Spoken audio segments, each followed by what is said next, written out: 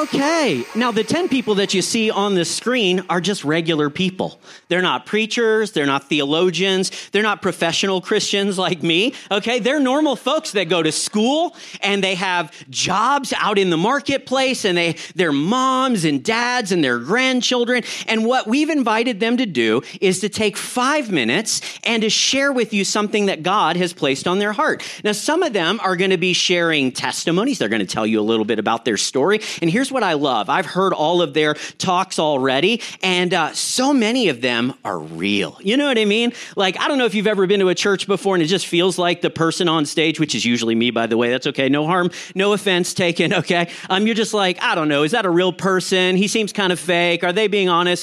These guys are going to be honest. You're going to hear stuff about them and you're like, whoo, I don't know if I would say that if I had a microphone in my hand. But what I love about the honesty and transparency of their testimonies is that it reinforces the truth that we tell you guys all the time. This is a place where you can take the mask off. Yeah. Church is a place where you can be you and you can be loved anyway, where you're surrounded by people who want to help you see you become the person that God created you to be. Some of them are going to do a little more typical Bible study or sermon, but no matter what, it's going to be amazing. So here's what I want from you. You're going to help us make it an amazing experience for them, okay?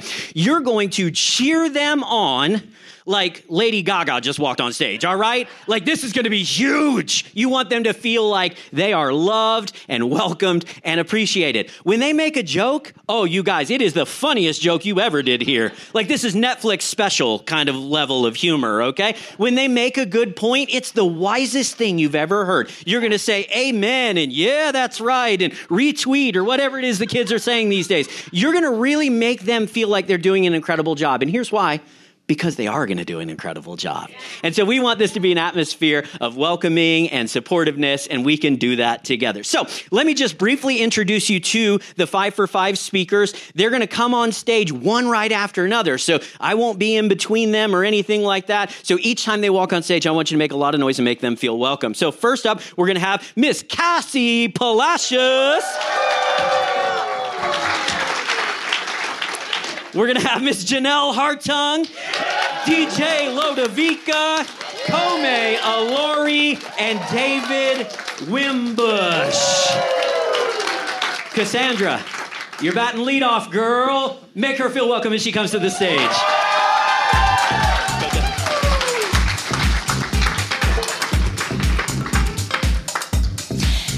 Have you ever been jealous? Have you ever resented someone for having things you don't? How about romantically? Have you ever felt your relationship was threatened by someone else? Jealousy is usually considered toxic, but did you know in Exodus, it says, "Do not worship any other god, for the Lord whose name is jealous is a jealous God." Now, jealousy in today's culture means feeling resentments against someone because of that person's success and advantages. Romantically, it means there is a threat and you must protect your loved one to preserve your relationship. Now, growing up, I was never the jealous type because I thought that if you were toxic.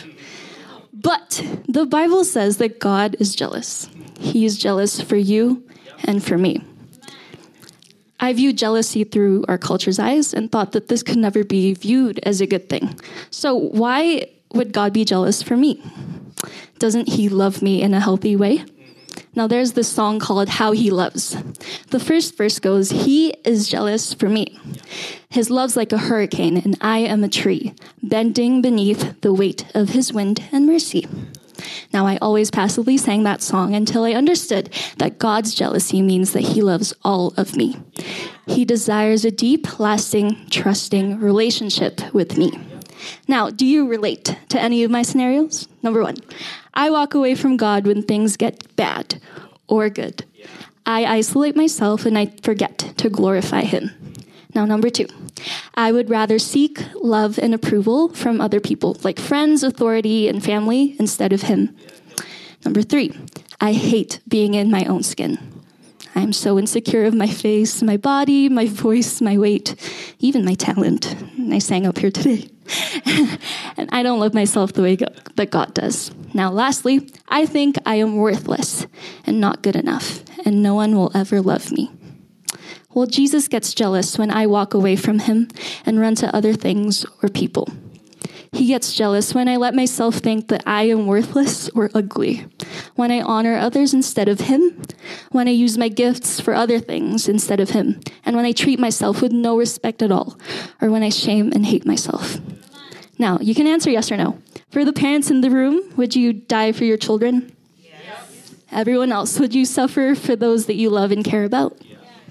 Now, God is jealous, and he intensely loves me to the point where he died on the cross for me. He gave his life so I can have mine. He got tortured, he got shamed, he got humiliated. He also bled. He must have cried a lot from all the pain that I've caused him. He was ridiculed and mocked. He had scars on his hands, his feet, and his side. But I didn't get to experience that pain. I did not get to walk on a shameful path of humiliation while carrying my own heavy cross. I did not get cursed at. I didn't get condemned.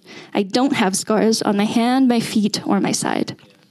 Now, whenever I think about this, my heart is so humbled for the Lord, so I give my life to him. I am now his and he is mine. And there is no fear in this love because he already gave his all to show me that he means it. He is not ashamed or embarrassed of me.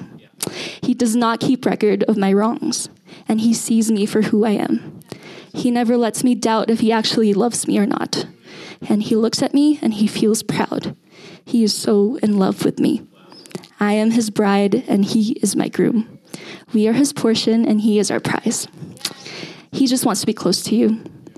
His heart burns for you in a way you nor I can't even fathom. This is God's passionate and healthy jealousy for us. Now, he wants to see you and have your salvation in him so that when you die one day, we'll get to reap our prize and see and experience him face to face in heaven because he loves you and me so much. All he wants from us is our pure devotion to him. Now, I want to encourage you today to accept him in your heart and to live your life for him with all the gifts and talents that you can offer. He just wants to know you again and love you because you are his child. And there was, is, and will be no greater love than this. So don't hide from him anymore. Anyways, hi, I'm Cassie, and Jesus, my creator, loves and is jealous for me.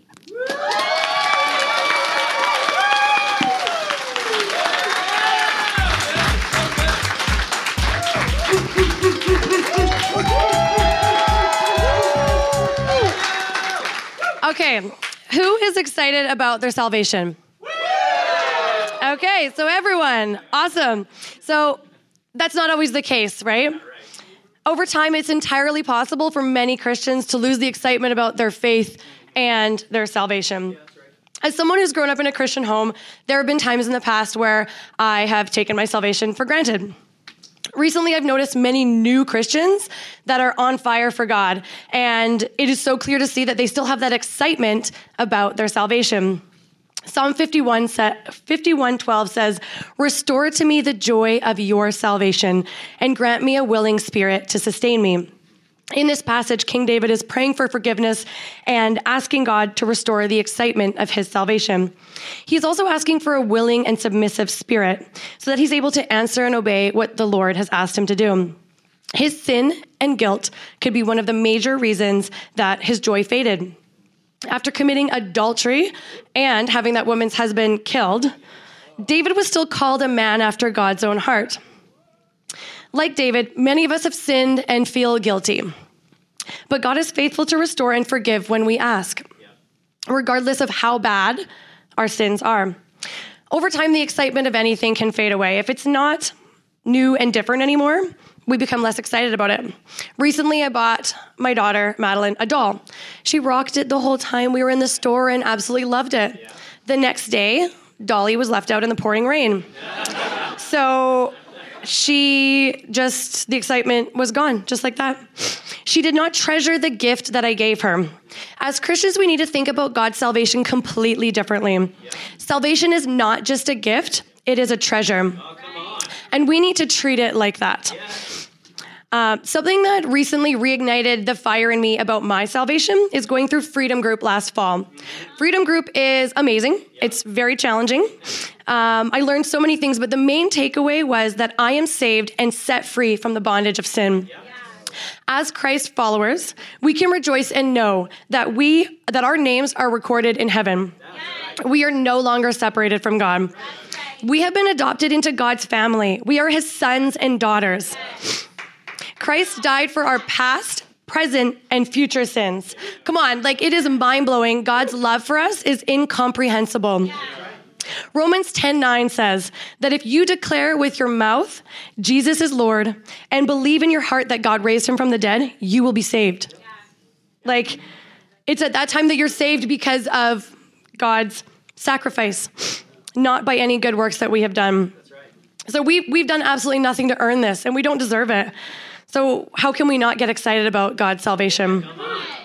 Why does it matter that we're excited about God's salvation and actually treat it like a real treasure?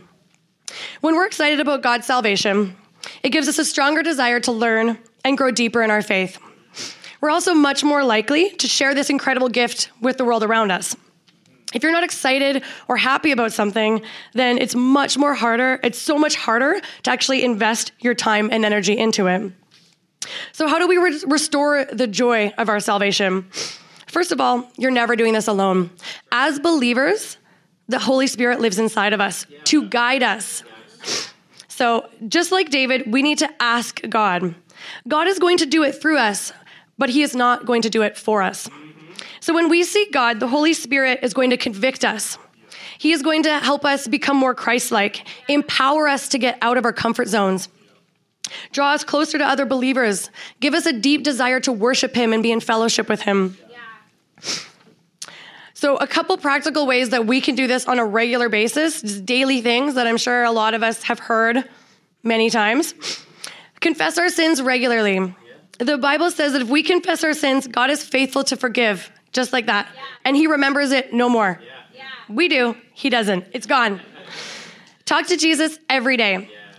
We talk about this all the time. Pray. Talk to God. Make it an ongoing conversation from the moment you start your day.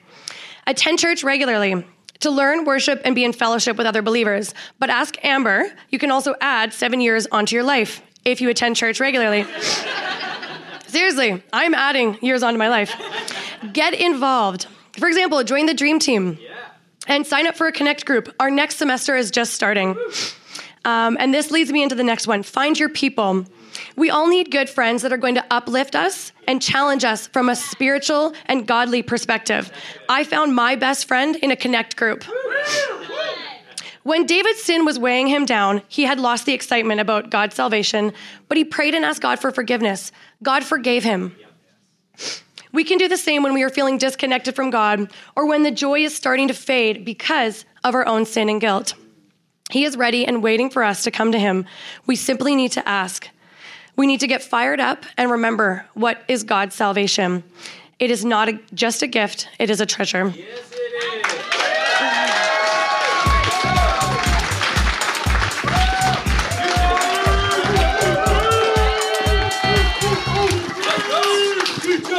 Hello, guys.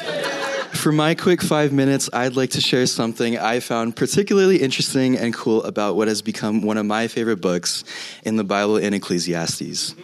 If you've read Ecclesiastes or have been around conversations about the book, you would know that Ecclesiastes reads very depressing, as it essentially boils down to existential dread.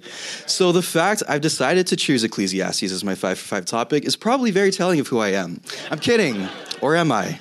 Anyways, I've grown to appreciate how, along with the gospel, the wisdom behind Ecclesiastes grows more relevant and relatable each passing year in my young life. Life today can sometimes feel like a blur where virality, trends, tragedy, and technology seem to define and bookmark the chapters of our day-to-day life. A real example of that in my life right now is when the group chats, invites, and social media content are booming for this upcoming fantasy football season, all shooting at me in the short span of a week, only to fall out of obscurity, and nobody really cares about that. Life goes by, and humanity is left wondering, what's the point? What's the point of all of this? An age-old tale and another indication that there is nothing new under the sun. In school, I've been learning about the effects of depression, anger, and anxiety, and overall nihilism that has actually increased in my generation and the generations to come. So when diving into the book, an intriguing thought of how to actually read Ecclesiastes to discern and understand the Lord's message became important to me. And it's because of this: voice.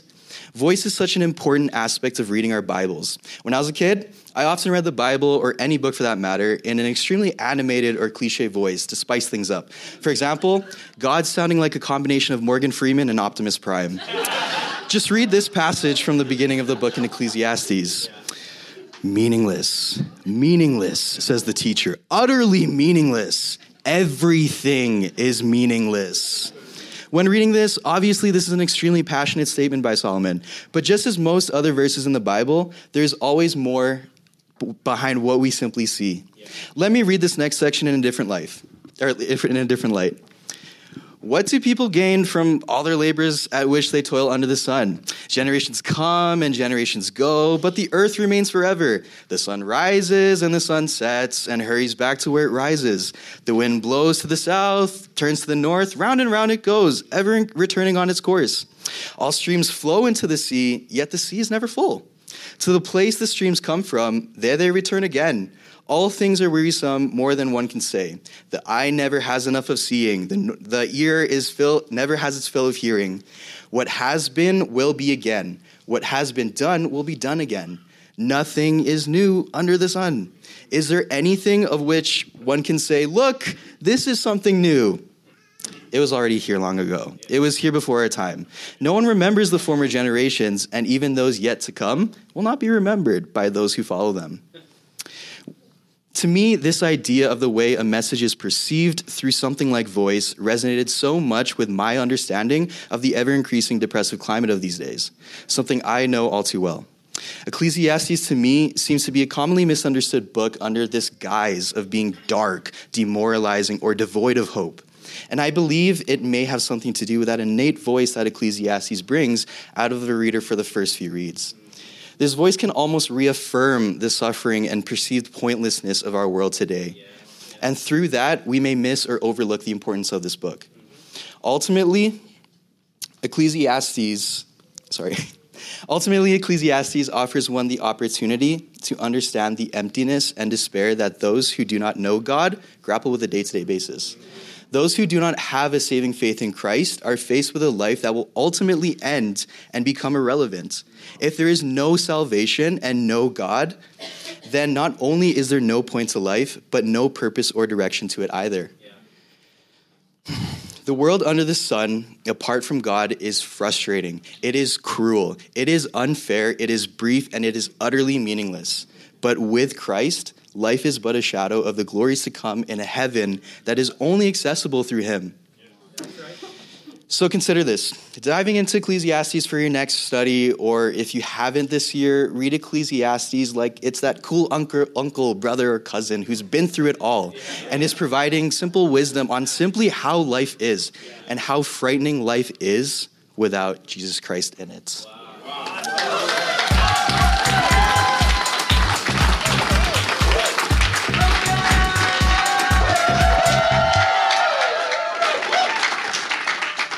So I worry.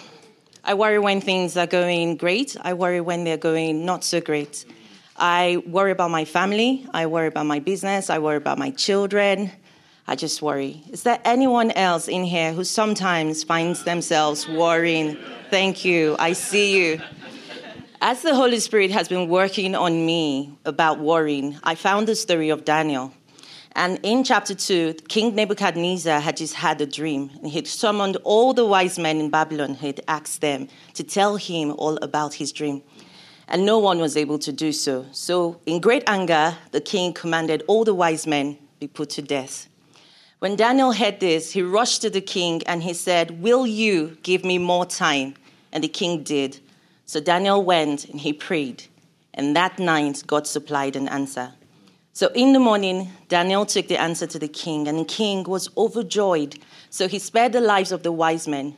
He proclaimed that Daniel's God was the greatest of all gods, which we already know. And then he made Daniel the chief over the province of Babylon. Usually, when we read the story of Daniel or we hear it, we think that Daniel was a young man so favored by God that even the king favored him.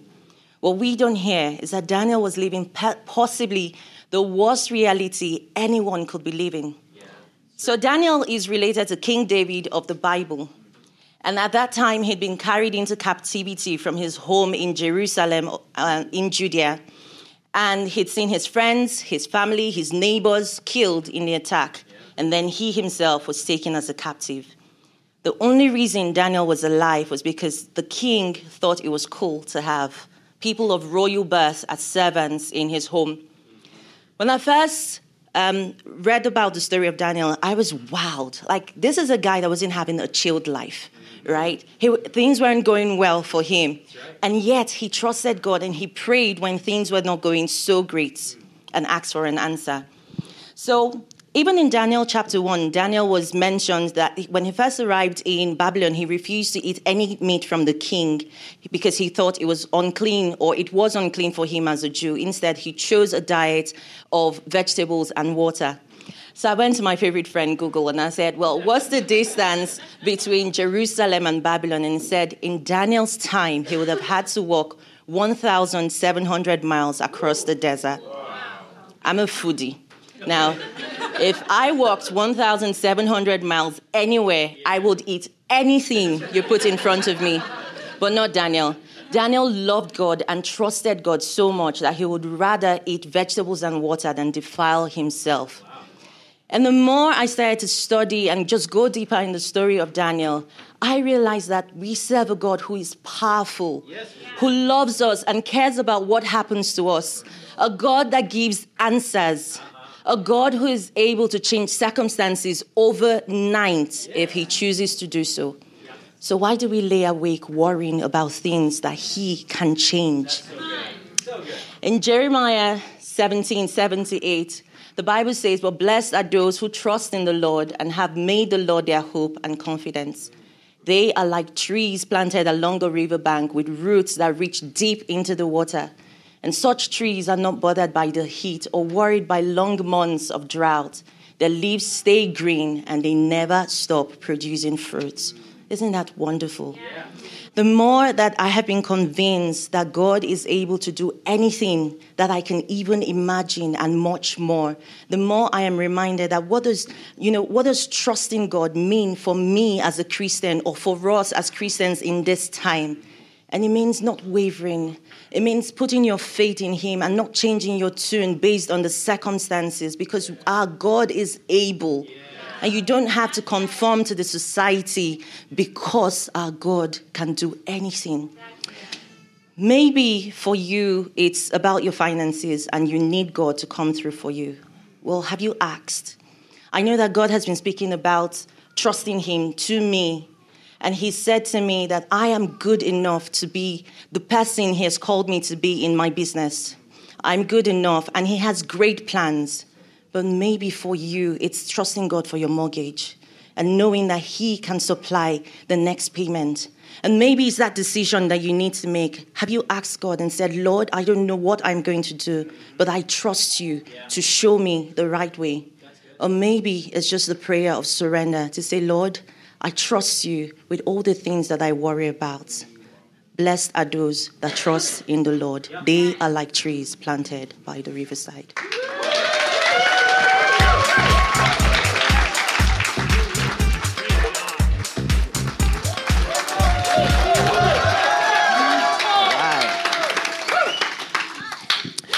So I like to directly implicate myself as a Christian in everyday conversation with people I know. So they'll ask like, hey, how's your day going? Or, hey, what are you excited about this week? Or what plans do you have for the weekend? And I typically respond with, oh man, I'm excited for church on Sunday.